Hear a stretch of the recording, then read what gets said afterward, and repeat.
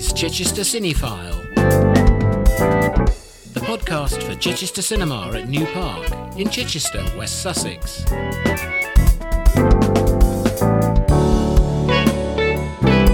Find us at chichestercinema.org.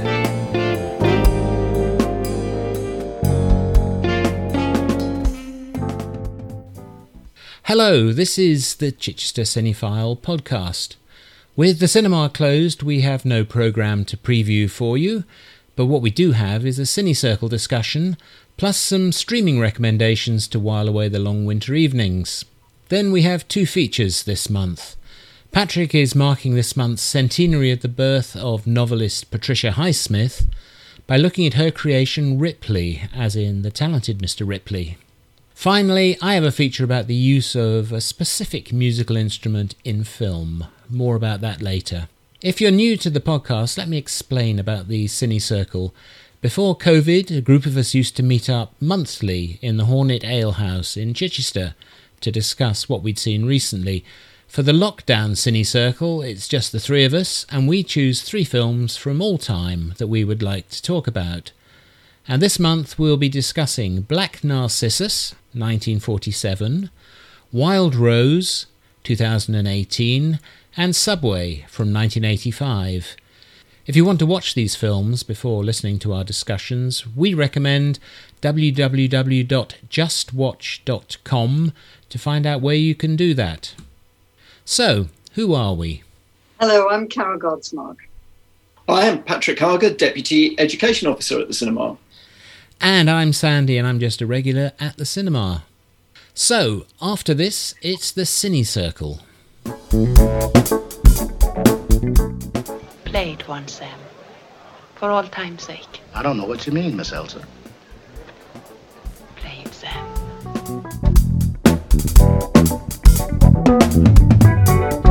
So now, it's time for the mini CineCircle, and the first film for discussion is to be introduced by Patrick. Black Narcissus is a film by Michael Powell and Emmerich Pressburger, released in 1947. At the peak of their success, it was immediately following A Matter of Life and Death and preceding The Red Shoes. It's recently been remade as a 3-part series co-produced by the BBC and American company FX. It's set in a newly established Himalayan nunnery, formerly a brothel, and stars Deborah Carr as the young Sister Superior, here meeting the British agent of the ruler of the local state, played by David Farrar. I'm the General's agent. He welcomes you to Mopo. Understood you wanted to see me. We want to talk to you on business. I didn't suppose you want to talk to me on anything else. Sorry, perhaps that wasn't fair. Mr. Dean, you know that General Toda Rai has given us this house for a new foundation of our order. We very much appreciate it. It's very generous of him. Yes. You'd like the General, sister. He also is a superior being. Really? I don't know why you are being so rude to me, Mr. Dean. I have to talk business with you whether I like it or not. Well, talk it then and don't teach it me.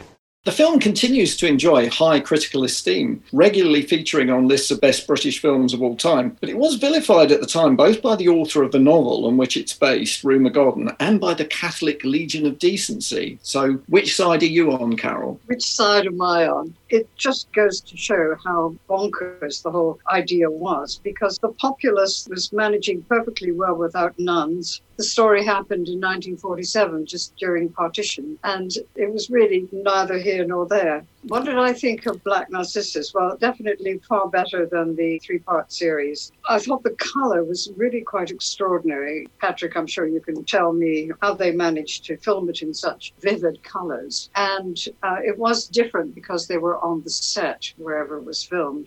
But it was on Pinewood, right, completely different to the 3-part. Although one shouldn't really compare and contrast to that extent. But I found that the tension and the energy was so superior.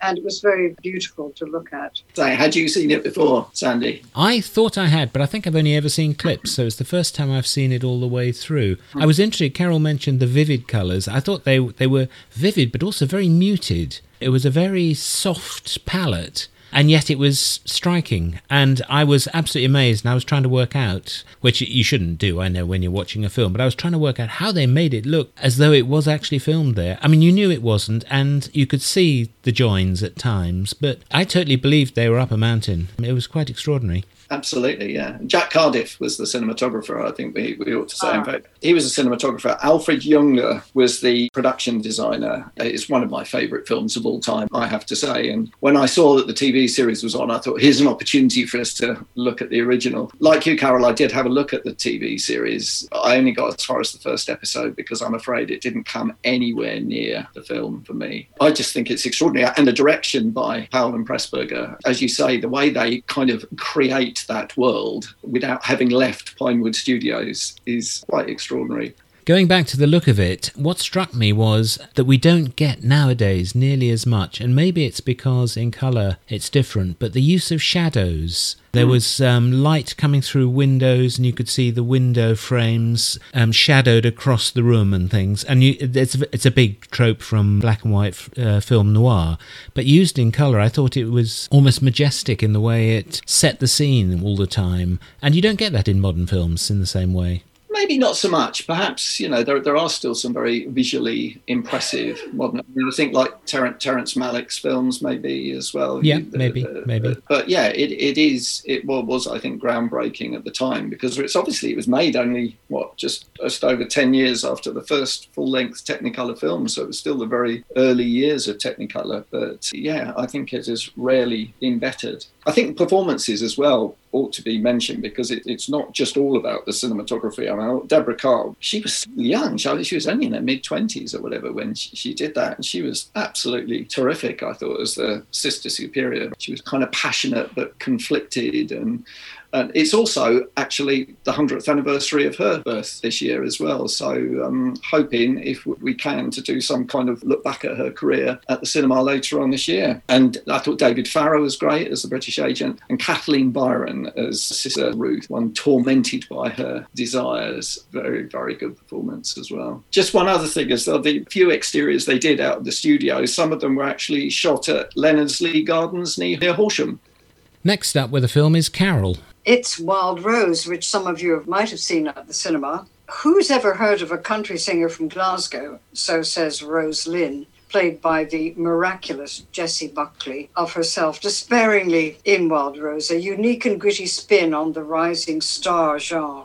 Singer-actor Buckley, a former BBC talent show competitor who can belt them out to rival Lady Gaga, plays a very firish Scottish ex-con and single mother of 2 small children. She's got a deep and abiding love of American country music, not country and western, as she frequently corrects fellow Scots, and aims to be the next Dolly Parton, as her fellow inmates yell upon her release. I should have been born in America, insists Rose Lynn, as she cuts an unruly swathe through pubs, clubs and prison bars, reminding us that Johnny Cash was a convicted criminal. But beyond such bravado, it's the power of music to pierce the heart that is the focus of this uplifting, bittersweet film. Julie Walters co-stars as Rose's frustrated mother, Marion, who's trying to temper her daughter's grand ole Opry aspirations with the realities of parenting. When Rose takes a job as a maid for a wealthy family, her boss, Sophie Okonedo, gradually becomes a mentor of sorts while being kept in the dark about Rose having kids. And here's a clip of Sophie Okonedo with Rose Lynn.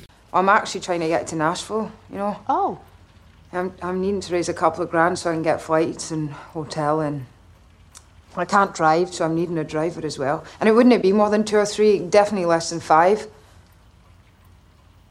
Oh, Rosalind, I'm sorry, I can't just give you money. That's what you're suggesting, which I'm sure it wasn't. No, it was. I can't do that. I don't know. I'm not being funny, but I just kind of thought with all the wee smelly candles burning everywhere and bottled water and all that, you wouldn't miss it. I'll be old and grey before I save the money, whereas you could just drink out of the tap. So, Patrick, what did you think of it? I had a lot of problems with this film, I'm afraid. If I start with the central character, I don't have to like the central character in a film. Obviously not. There are plenty of memorable films where the central character is obnoxious, but I kind of felt that we were very much intended to sympathise with the character Rose Lynn, and that's something I found very hard to do. I mean, I'm not an expert in psychiatry, but she seemed to be suffering from some kind of antisocial personality disorder. She's an extremely unpleasant person. I think she's utterly selfish, mendacious, reckless, attention-seeking, subject to violent rages, blames everyone but herself for her problems. And it would be very difficult to feel sympathy for her, even if she had a huge talent. But I didn't think she was that good, to be honest. I mean, again, I'm not expert on psychiatry nor on country music, but her talent seemed quite modest to me, and she's not a Emmylou Harris or a Loretta Lynn. And I just thought the film as a whole was poorly structured, contrived, cliched, and revoltingly sentimental. Did you not think the songs were good? I don't know about the songs, but I just thought as her performance, I thought she was fine. She could sing. Yeah, that's not the major problem. Everyone was kind of reduced to tears by her performances. I thought she was a show-off, basically, an attention seeker. And as I say, she lacked the kind of sincerity, as I say, of an Emmylou Harris or a Loretta Lynn. I think that was part of the point, though. Did you not think that she's found herself a bit and reined back on all those problems as the film went on? She has this kind of epiphany, doesn't she, which I found completely unconvincing. I thought the film was full of implausible plot twists where suddenly everything changed. I went along with it. Carol, what did you think? I absolutely loved this film. Well, I like country music, and I thought that she did a fantastic job. And the only problem I have with the film is parachuting Julie Walters in to sell it to the Americans or whatever. Anyone could have played that part. And as much as I adore Julie Walters, I don't think that she belonged in this film. I thought Jessie Buckley was superb. I saw it at the cinema when it came out, and I teared up again at all the bits I think you should tear up at. I just really went with her, and I loved the music. I was with her all the way. Even though I disliked her to start with, it's not just about the music, it's about someone pursuing their pretty unachievable dreams and coming out of jail and dealing with modern life. I thought it dealt with that very well. If I'd been connected with her in any way, I would have somehow scraped the money up to get her to go to Nashville, just on the condition that she'd never return. Well, for those of you who like the music, here's a little bit of Jessie Buckley as Rose Lynn rehearsing her band. Well, never to crawl and I never to toe the line. I know, come on, it's way too slow.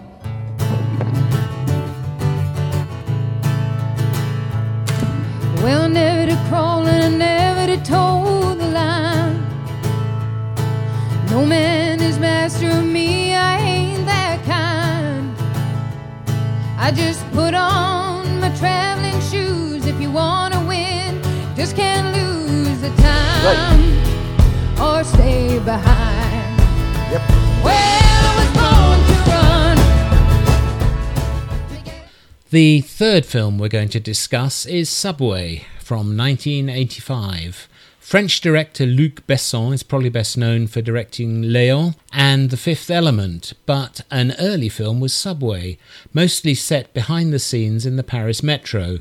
There are gangsters chasing Fred, played by Christophe Lambert, who is in love with and blackmailing the wife of a crime boss, Isabelle Adjani. Bungling transport cops, a whole cast of underworld characters who live in the metro, it's all there. It starts with a car chase and a nod to the French Connection, while there are also small references to any film with an underground scene, like The Third Man, and even a bit of Star Wars as Fred brandishes a fluorescent light bulb as a torch.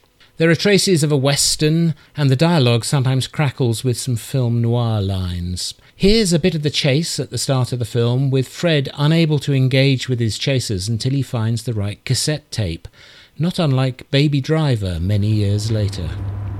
Shoot me.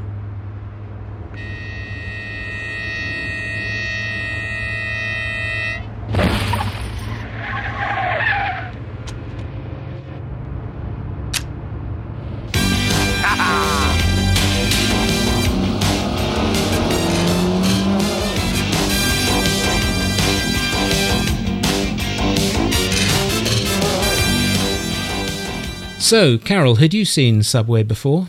I had not even seen it, but I had never heard of it. I'm very glad that I have seen it. I just absolutely love this film. And Luc Besson, it would appear, had been influenced by Tarkovsky's The Stalker because of the scenes in the dank, dark basement. And our hero, stroke villain, never knowing which tunnel to follow, where to go, but is lured on by his goal. I think it was entertaining and funny.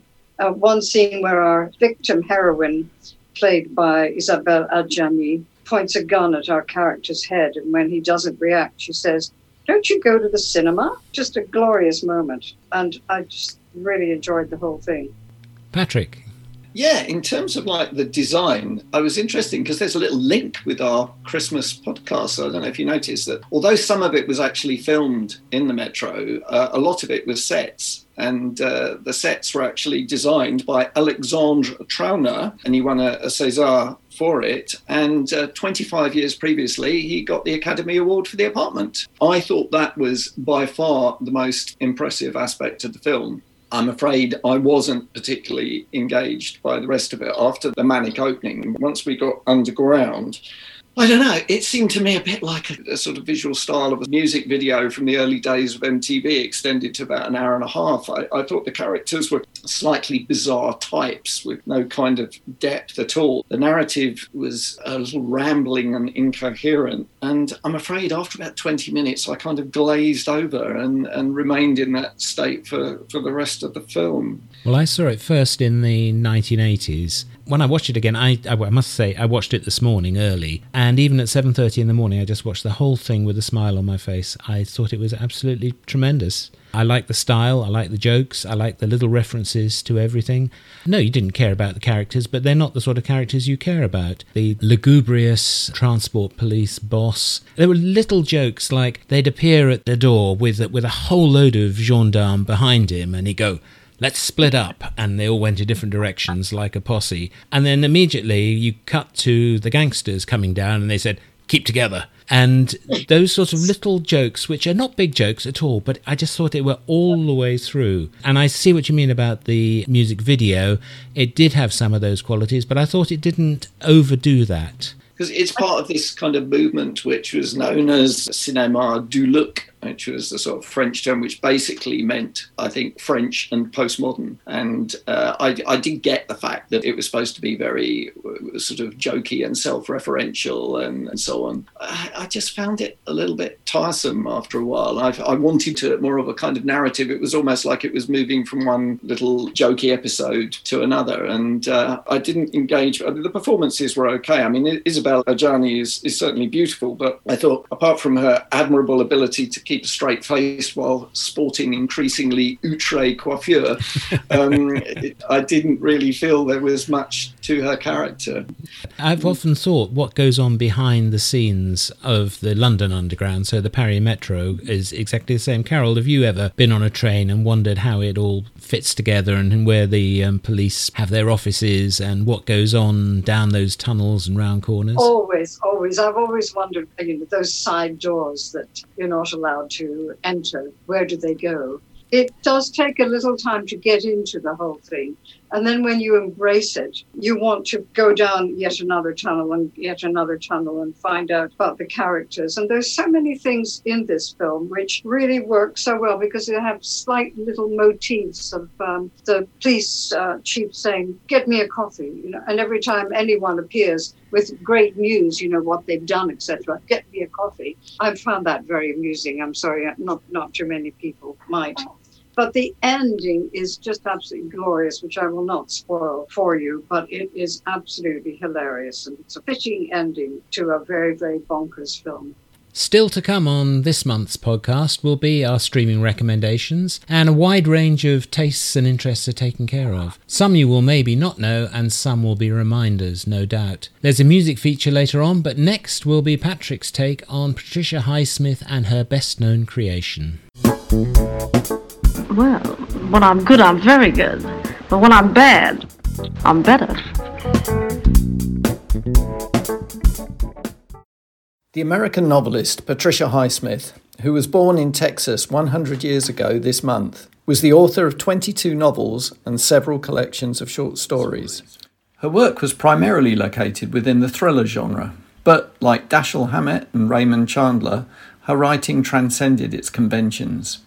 Perhaps her most memorable character was that of the psychopath Tom Ripley, who made his debut in her fourth novel, The Talented Mr. Ripley, published in 1955, and who continued his murderous exploits in 4 more novels. The first 3 novels have spawned 5 films so far, each with a different actor playing Ripley, and a new TV series based on all 5 novels is currently in development in the USA.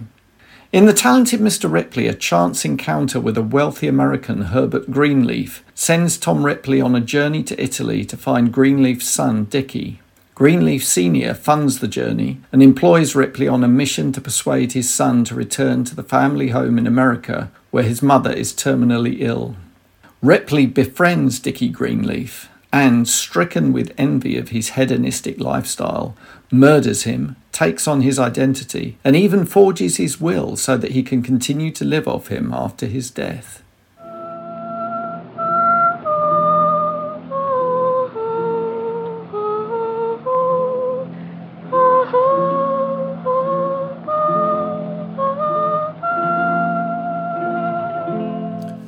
That delicate lament was sung by Marie Laforêt, the French chanteuse and actress, making her film debut as Marge in the very first Ripley film, René Clément's 1960 adaptation of The Talented Mr. Ripley, Plain Soleil, released internationally as Purple Noon. Alain Delon, the first screen Tom Ripley, is an authentic version of the Ripley of the book, charming, brazen and ruthless.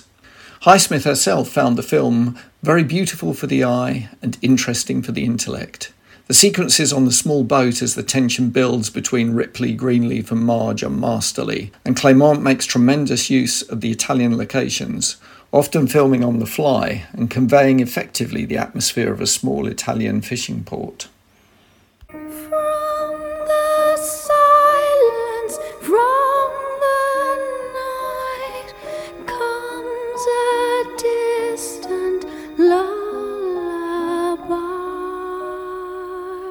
In 1999, the book was adapted for the screen again by British director Anthony Minghella, this time keeping its original title, and a clutch of bright young stars were hired: Jude Law, Gwyneth Paltrow, Cate Blanchett, Jack Davenport, and Matt Damon in the title role. Here is Damon as Ripley, having now taken on the identity of the friend he has murdered, Dickie Greenleaf, receiving an unexpected visit from Dickie's friend Freddie Miles, played by Philip Seymour Hoffman, necessitating a quick reversal back to the character of Tom Ripley, but Freddie's suspicions are aroused. You know, in fact, the only thing that looks like Dickie is you. Hardly. So, have you done something to your hair? Is there something you'd like to say, Freddie? What? Do you have something you'd like to say? I think I'm saying it. Something's going on. Either he's converted to Christianity, or to something else. Well, I would suggest you ask Dickie that yourself. Othello's is on Della Croce, just off the Corso. Is it on Della Croce, just off the Corso? You're a quick study, aren't you? The last time you didn't know your ass from your elbow, now you're giving me directions. Oh, that's not fair. You probably do know your ass from your elbow. I'll see you. Hoffman is superb as Miles, openly despising Ripley and smelling rats everywhere, but Damon never quite conveys the cold-hearted evil of Ripley, certainly not as effective as Delon had done in Plain Soleil. Jude Law also perhaps overdid the obnoxiousness of Dickie Greenleaf. It is difficult to resist cheering when Ripley offs him by smashing his skull with an oar. The film was successful both commercially and critically, and if you like glamorous stars in picture postcard locations, it is an enjoyable thriller, but it lacks the intensity of Clément's earlier version. I've been some lonely time.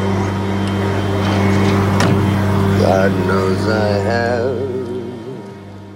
Between these two versions, Wim Wenders, one of the leading young directors of New German cinema, adapted the third Ripley novel, Ripley's Game, as The American Friend, released in 1977. Wenders fell out with Highsmith over his casting of maverick actor-director Dennis Hopper as Ripley. But while one can sympathise with her view that the Wenders-Hopper Ripley was not the Ripley of the books, the film itself is a glorious homage to film noir, displaying Wenders' painter's eye in his superb cityscapes of Hamburg, Paris and New York. The film really belongs to Bruno Ganz as Jonathan, the mild-mannered, terminally ill picture framer, recruited as a hitman, who eliminates members of the mafia in order to be able to leave his wife and child some money after his death. In this clip, Hopper, as Ripley, visits him in his workshop in the aftermath of his first successful hit. I like this room. It's got a good feel to it.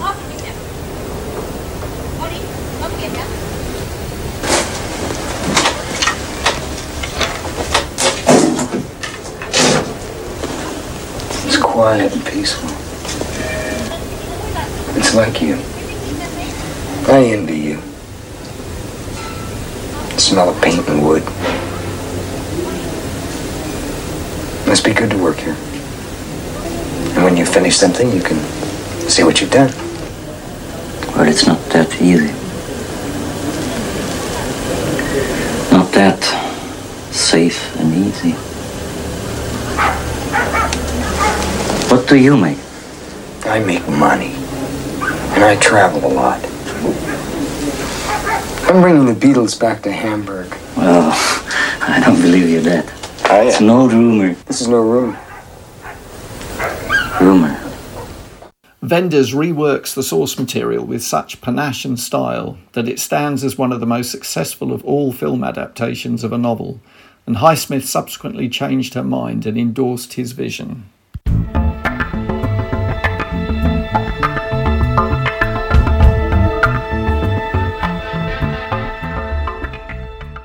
In 2002, Ripley's Game was filmed under its original title by a veteran of Italian cinema, Liliana Cavani.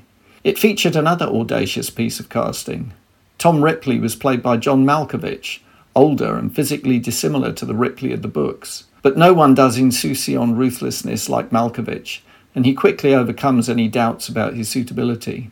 This time, Dougray Scott plays Jonathan, the picture framer turned assassin. Having helped to dispatch 3 men in a train toilet, he finds himself horrified by what he has done and suffers an emotional meltdown. Ripley tries to help him make sense of it all. I know that I should thank you because I wouldn't be alive now if you hadn't helped me, but I can't say it.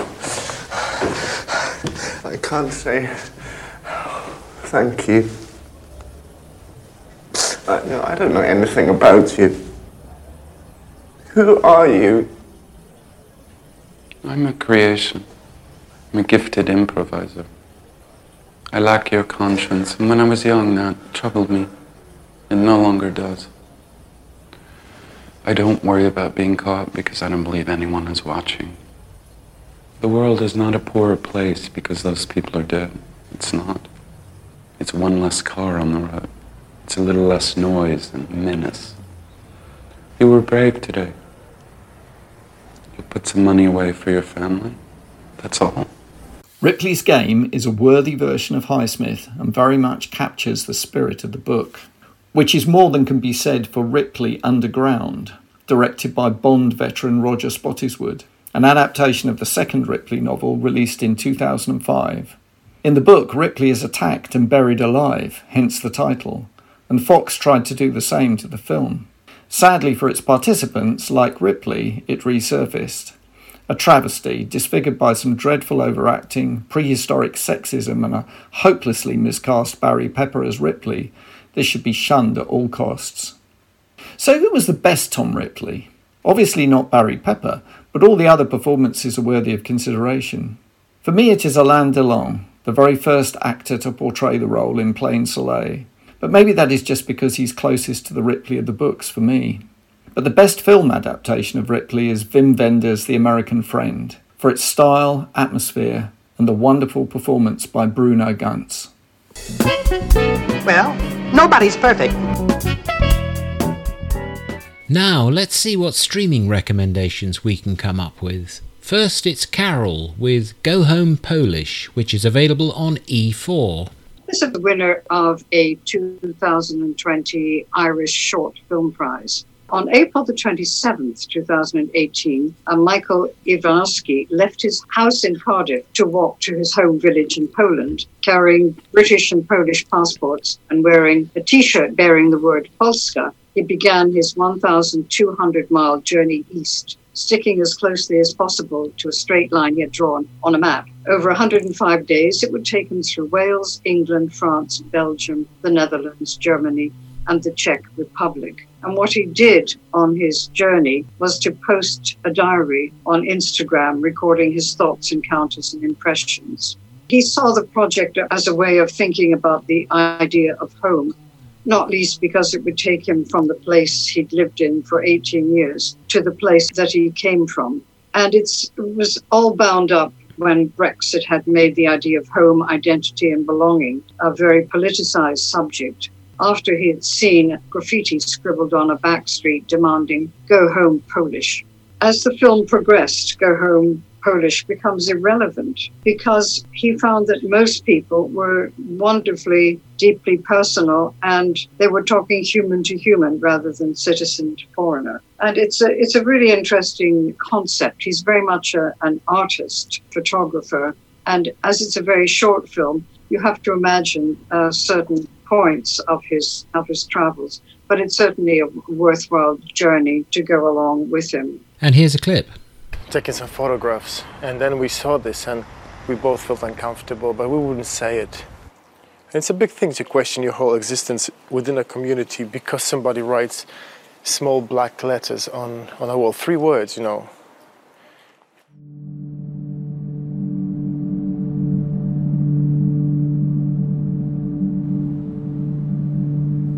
And even though I'm at home in Wales, some might think that I'm not. Some might want me to go home. But you cannot stop being defensive. I don't know if maybe you're not as bad as I am, but I get defensive. So there's always this underlying fear that you can always, they're going to deport you at the back of a lorry. Now I've got a double bill for my first recommendation. That'll Be the Day, 1973, is the tale of a restless young man in the late 1950s who drops out. The lead is David Essex as Jim McLean, and his mentor is Mike, played by Ringo Starr. In this clip, Mike explains the ways of working at a fun fair. It's not much, admittedly, but it's home and it's free. You're right, it's not much. Christ, what do you expect? Listen, all we're here for is to work and sweat, and work and fiddle. Right, fiddle. That's the game. Everyone knows it. So don't you go and cock it up for the rest of us by being honest. It's a shilling for them and a shilling for you. And wear your pants with the biggest pockets.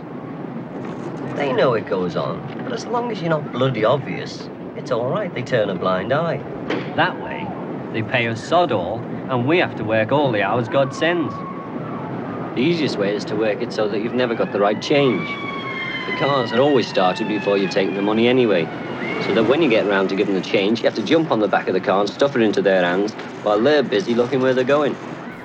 The feel for the period is good, and the music of the times was painstakingly assembled. Keith Moon and Billy Fury appear in it too. It was directed by Claude Wattham, with a screenplay by Ray Connolly. The second part of my double bill is the sequel from 1974, called Stardust. The writer again is Connolly, but the director this time is Michael Apted, who died 2 days after I rewatched the film in early January. Stardust follows Jim, Essex again, as he tries to make it in the music business of the 60s and early 70s. The character of Mike reappears as his road manager, but apparently Ringo felt it was a little too close to home, so this time Mike is played by Adam Faith. The music is great, with Keith Moon again, and Dave Edmunds as a member of the band as well as the film's musical director. Here is the first recording session for Jim's band, the Stray Cats. Okay, that's fine. Let's get right on to the other side. Can we hear that back? Better not. Might put you off. Can we be ready to go as soon as possible, boys? Studio time costs money. I think we can lose you on this one, Johnny. Let's try this as a solo from Jim. Sorry? Let's try this as a solo from Jim. No, we've rehearsed it like this. John, don't blow it. You don't blow it. Man, come on, let's go. Look, man, what the hell's going on here? Let's rehearse it. Yeah, look, if they want what the hell's going on here? Call it, you two. Call it, please. Ready? 1, 2, 3, 4. You kept me waiting just a little bit too long. Just a little bit too long. You kept me waiting just a little bit too long. I found both films moving studies of a troubled man pursuing his dreams.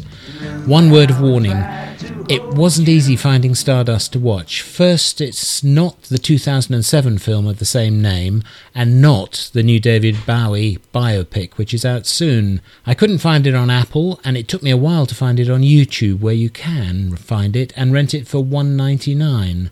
I eventually tracked it down there by searching for David Essex. Patrick. Cinema history is littered with failed adaptations of classic novels, but one that succeeded magnificently was Martin Scorsese's 1993 film of Edith Wharton's masterpiece of life among the 19th century New York elite, The Age of Innocence, which is available to stream inexpensively on a range of platforms. Here, Daniel Day-Lewis as Newland Archer, engaged to be married to Winona Ryder's May, encounters her unhappily married cousin, the Countess Olenska, a childhood friend, played by Michelle Pfeiffer, at the opera. You were horrid.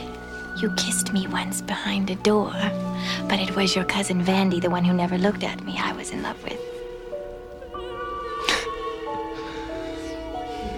Yes, you have been away a very long time. Oh, centuries and centuries. So long, I'm sure I'm dead and buried in this dear old place as heaven.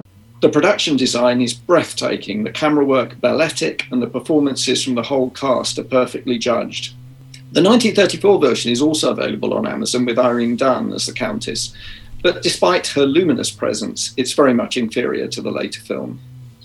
Okay, Carol.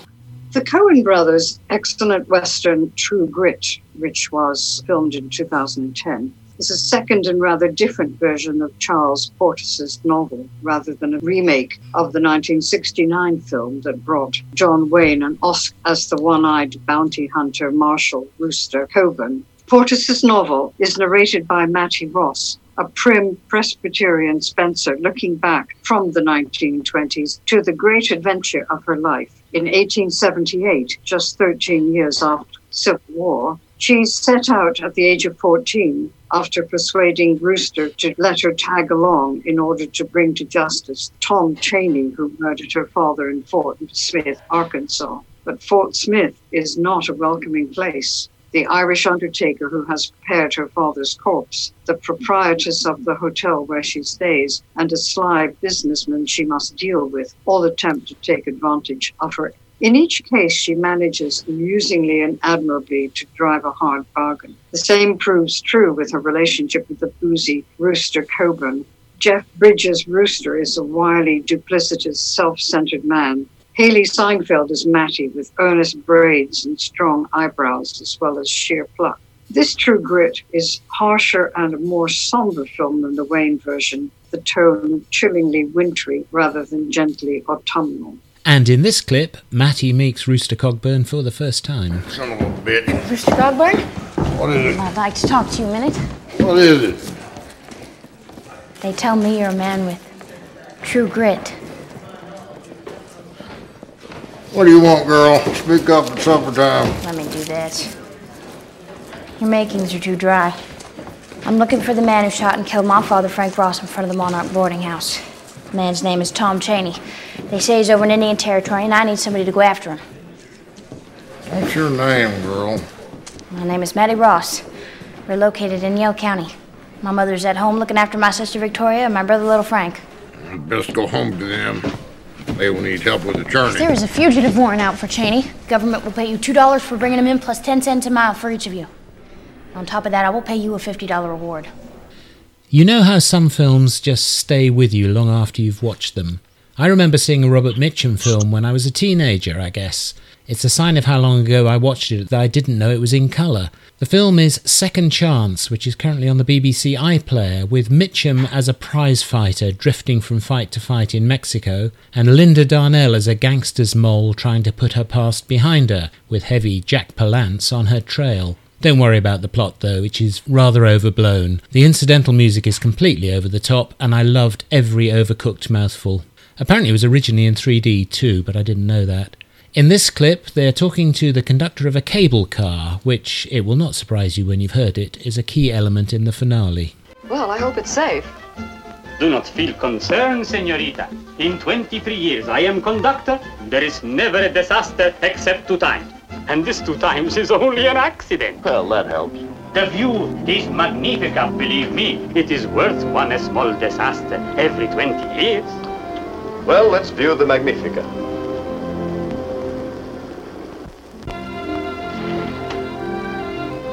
It's like sailing off into space, isn't it? On the good ship Amor.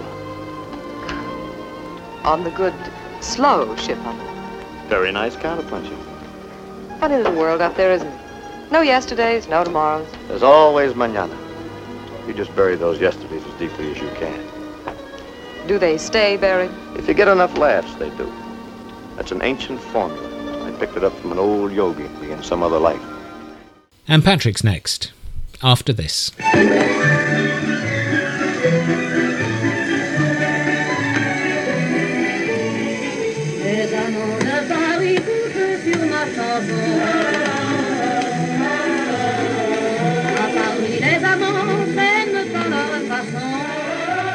That was Edith Piaf singing The Lovers of Paris, played on her scratchy, tinny record player by Bernadette Lafont in Jean Eustache's late French New Wave epic from 1973, The Mother and the Whore. Long unseen, but currently available on YouTube with English subtitles. As Piaf sings, in Paris, lovers love each other in their own way. And this film is about 3 such lovers involved in a particularly brutal ménage à trois. The other 2 are played by Jean-Pierre Léaud of 400 Blows fame and Françoise Lebrun. It's 3.5 hours long and not for the faint-hearted, but it's a searing, memorable film. Still to come is a feature in which I'll be diving into one particular musical instrument in the world of films. I know what you're thinking. Did he fire 6 shots or only 5? Well, to tell you the truth, in all this excitement, I've kind of lost track myself. But Ian, this is a .44 Magnum, the most powerful handgun in the world, and would blow your head clean off. You've got to ask yourself one question. Do I feel lucky? Well, do you, punk?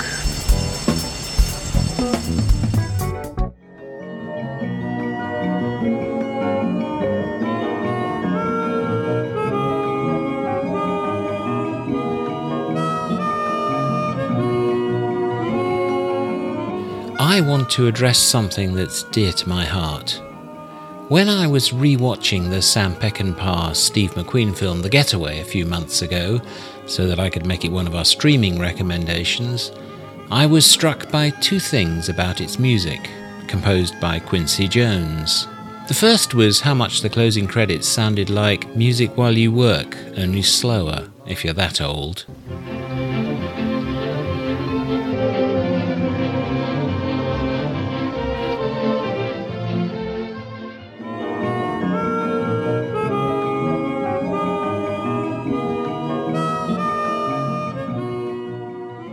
But also that the harmonica sounded to me like one of my heroes, the great Belgian player Toots Thielemans. I checked and it was, but it led me to thinking about the use of harmonica in film. The harmonica has been around in various forms since the early 19th century. It's an extremely moody and versatile instrument. It can be light, jazzy, melancholic, urban, rural, clean, dirty, etc., etc. The choice of harmonica and the way it's played can set a scene instantly. In very simple terms, there are 2 types of harmonica that we need to talk about. There are others, of course. The first is the chromatic, which has a button in the end to get some of the notes, and tends to sound a bit sweeter and fuller.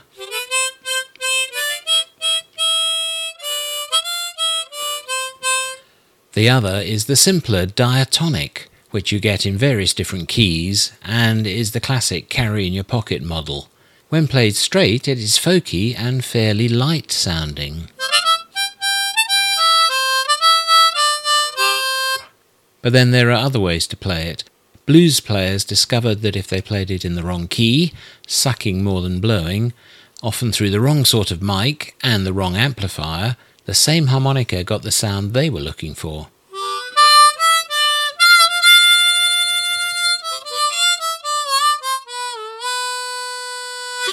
It's probably one of the easiest instruments to get a tune out of, but one of the hardest to play really well. There are a few major names who seem to dominate harmonica playing on the big screen. For many people, Larry Adler is the first name they might think of. He appeared in a number of films in the 30s and 40s, and he composed and played on quite a few soundtracks.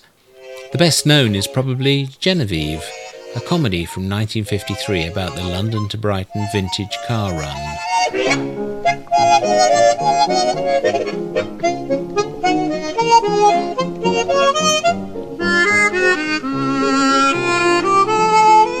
The music is jaunty and fun, and almost as tweedy as Kenneth Moore's Suits.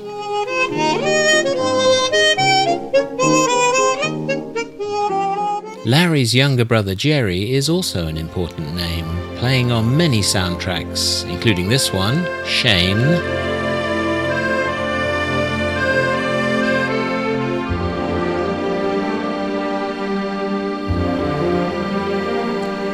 plus High Noon, Mary Poppins and My Fair Lady. His other significant role was making sure actors pretending to play looked as if they actually were.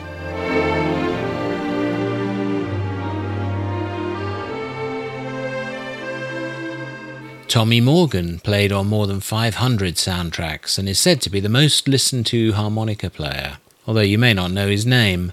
His CV runs from Seven Brides for Seven Brothers through Rio Bravo, this one, Purple light in the canyon, that's where I long to be with my three good companions. How the West Was Won, The Cincinnati Kid, to Cool Hand Luke, here.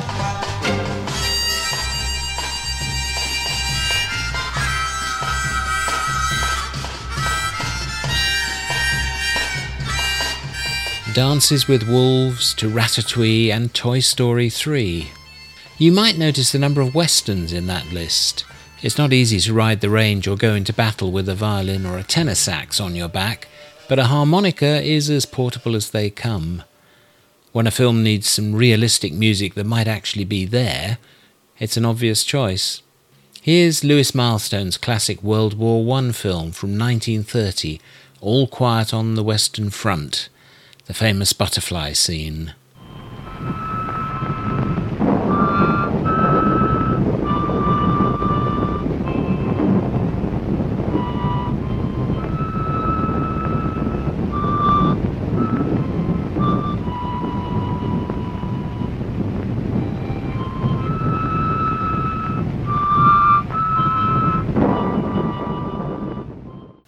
And here is a harmonica in World War II in The Story of G.I. Joe.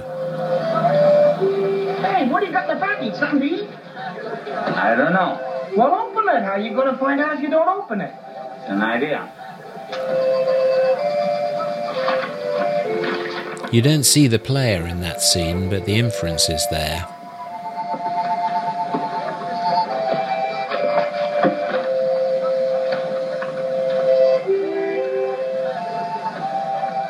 It's from the old lady.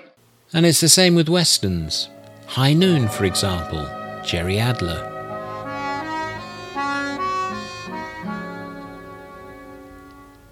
You made that promise when we wed. Do not forsake me, oh my darling. Although you're grieving, I can't be leaving until I shoot Frank Miller dead. The harmonica seems made for the campfire scene. Here is Tommy Morgan again in Blazing Saddles this time, with the cowboys around the campfire eating their plates of beans.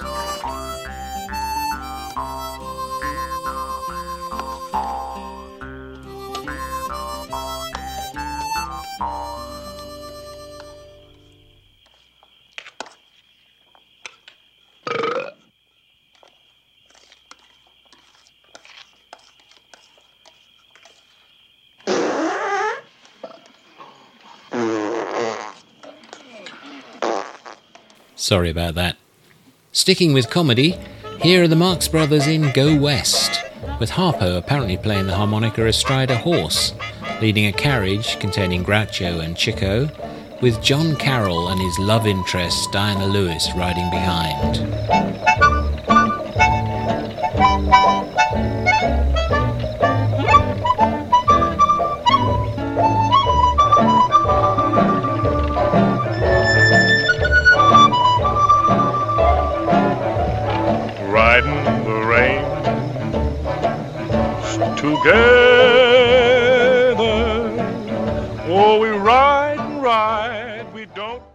Not a western as such, 1967's The Flim Flam Man, also known as One Born Every Minute, has George C. Scott as a conman in the Deep South, and a harmonica clearly points out the geography in Jerry Goldsmith's title music.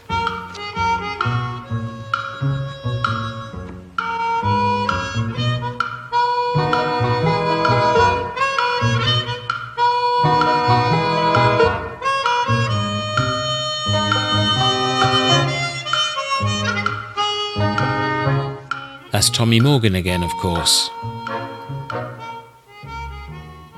The Civil War film, The Red Badge of Courage, directed by John Huston in 1951, sets the scene with a harmonica too.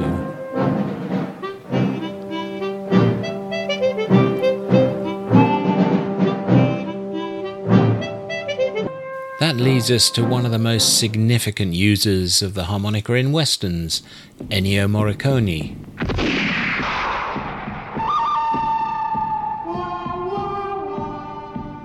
That's The Good, the Bad and the Ugly, but in Once Upon a Time in the West, 1968, the Charles Bronson character is simply called Harmonica, and he's introduced like this.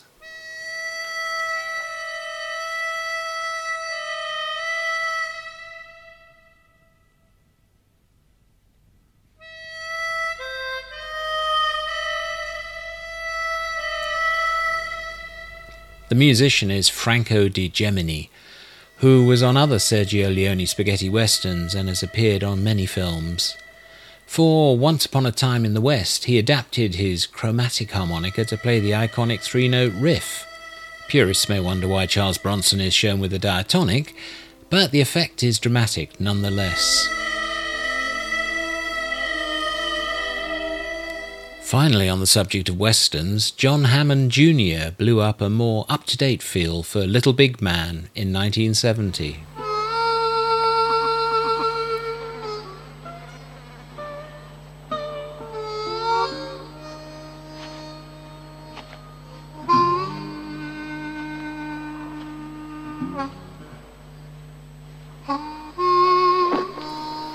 But it's not just muddy trenches and western trails. Fred Astaire picked up a chromatic and danced with it in 1938's Carefree. I'm not sure who's actually playing.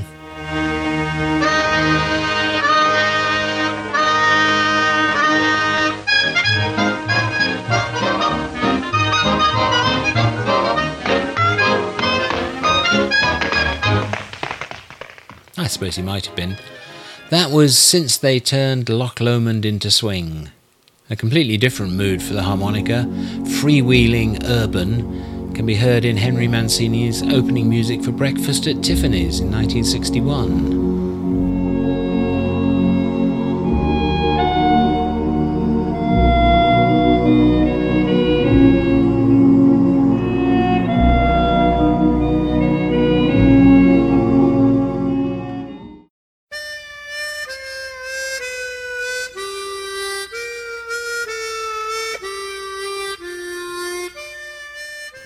world-weary city feel with Toots Thielemans for Midnight Cowboy.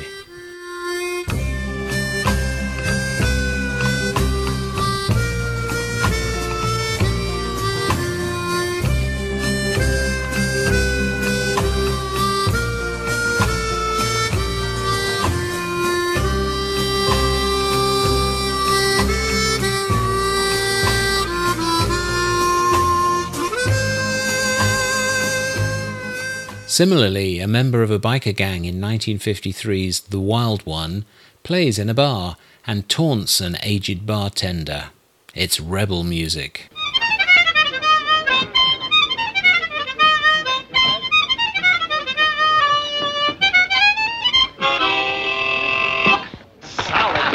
Hey, Pops, give me one of those crazy beers, will you, man? That was Danny Welton. The film was an early outing for Marlon Brando, who also plays a chromatic harmonica, after a fashion, in Last Tango in Paris in 1972, as if he didn't have anything better to do. I guess it's symbolic.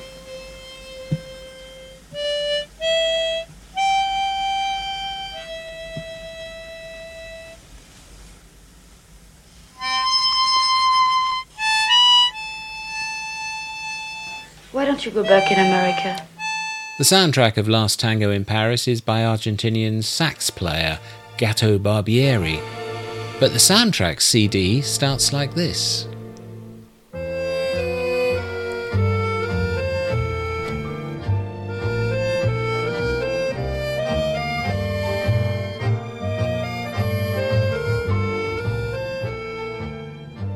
Back to Toots Thielemans, another mood entirely was created for Jean de Florette and Manon des Sources, the magnificent Marcel Pagnol adaptations in the 1980s, conjuring up rural France just after the First World War.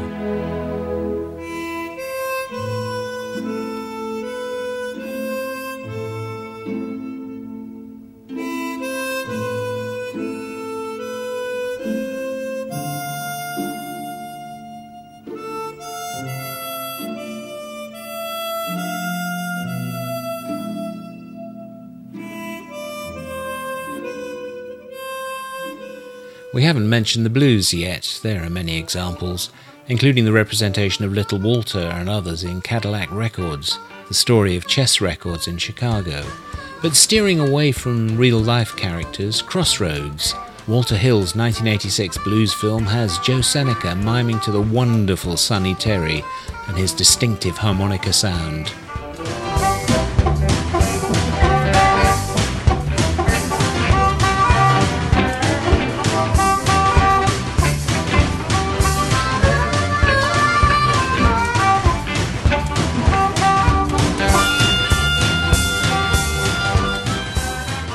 One last example to finish with.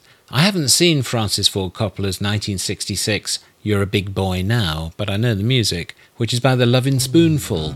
That band's John Sebastian is a fabulous harmonica player, and his tune Lonely, Amy's theme, is yet another mood to consider.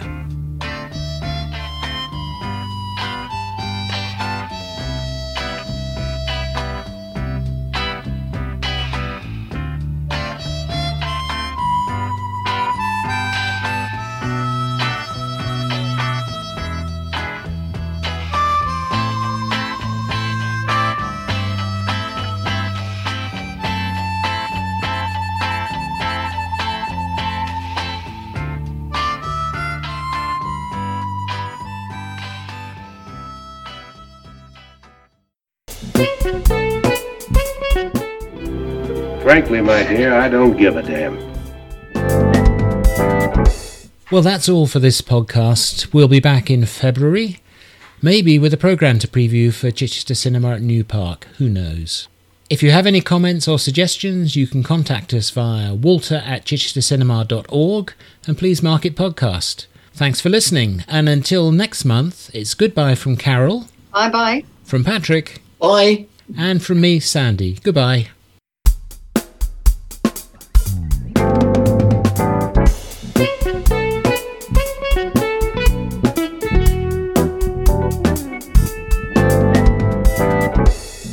I know that you and Frank were planning to disconnect me. And I'm afraid that's something I cannot allow to happen.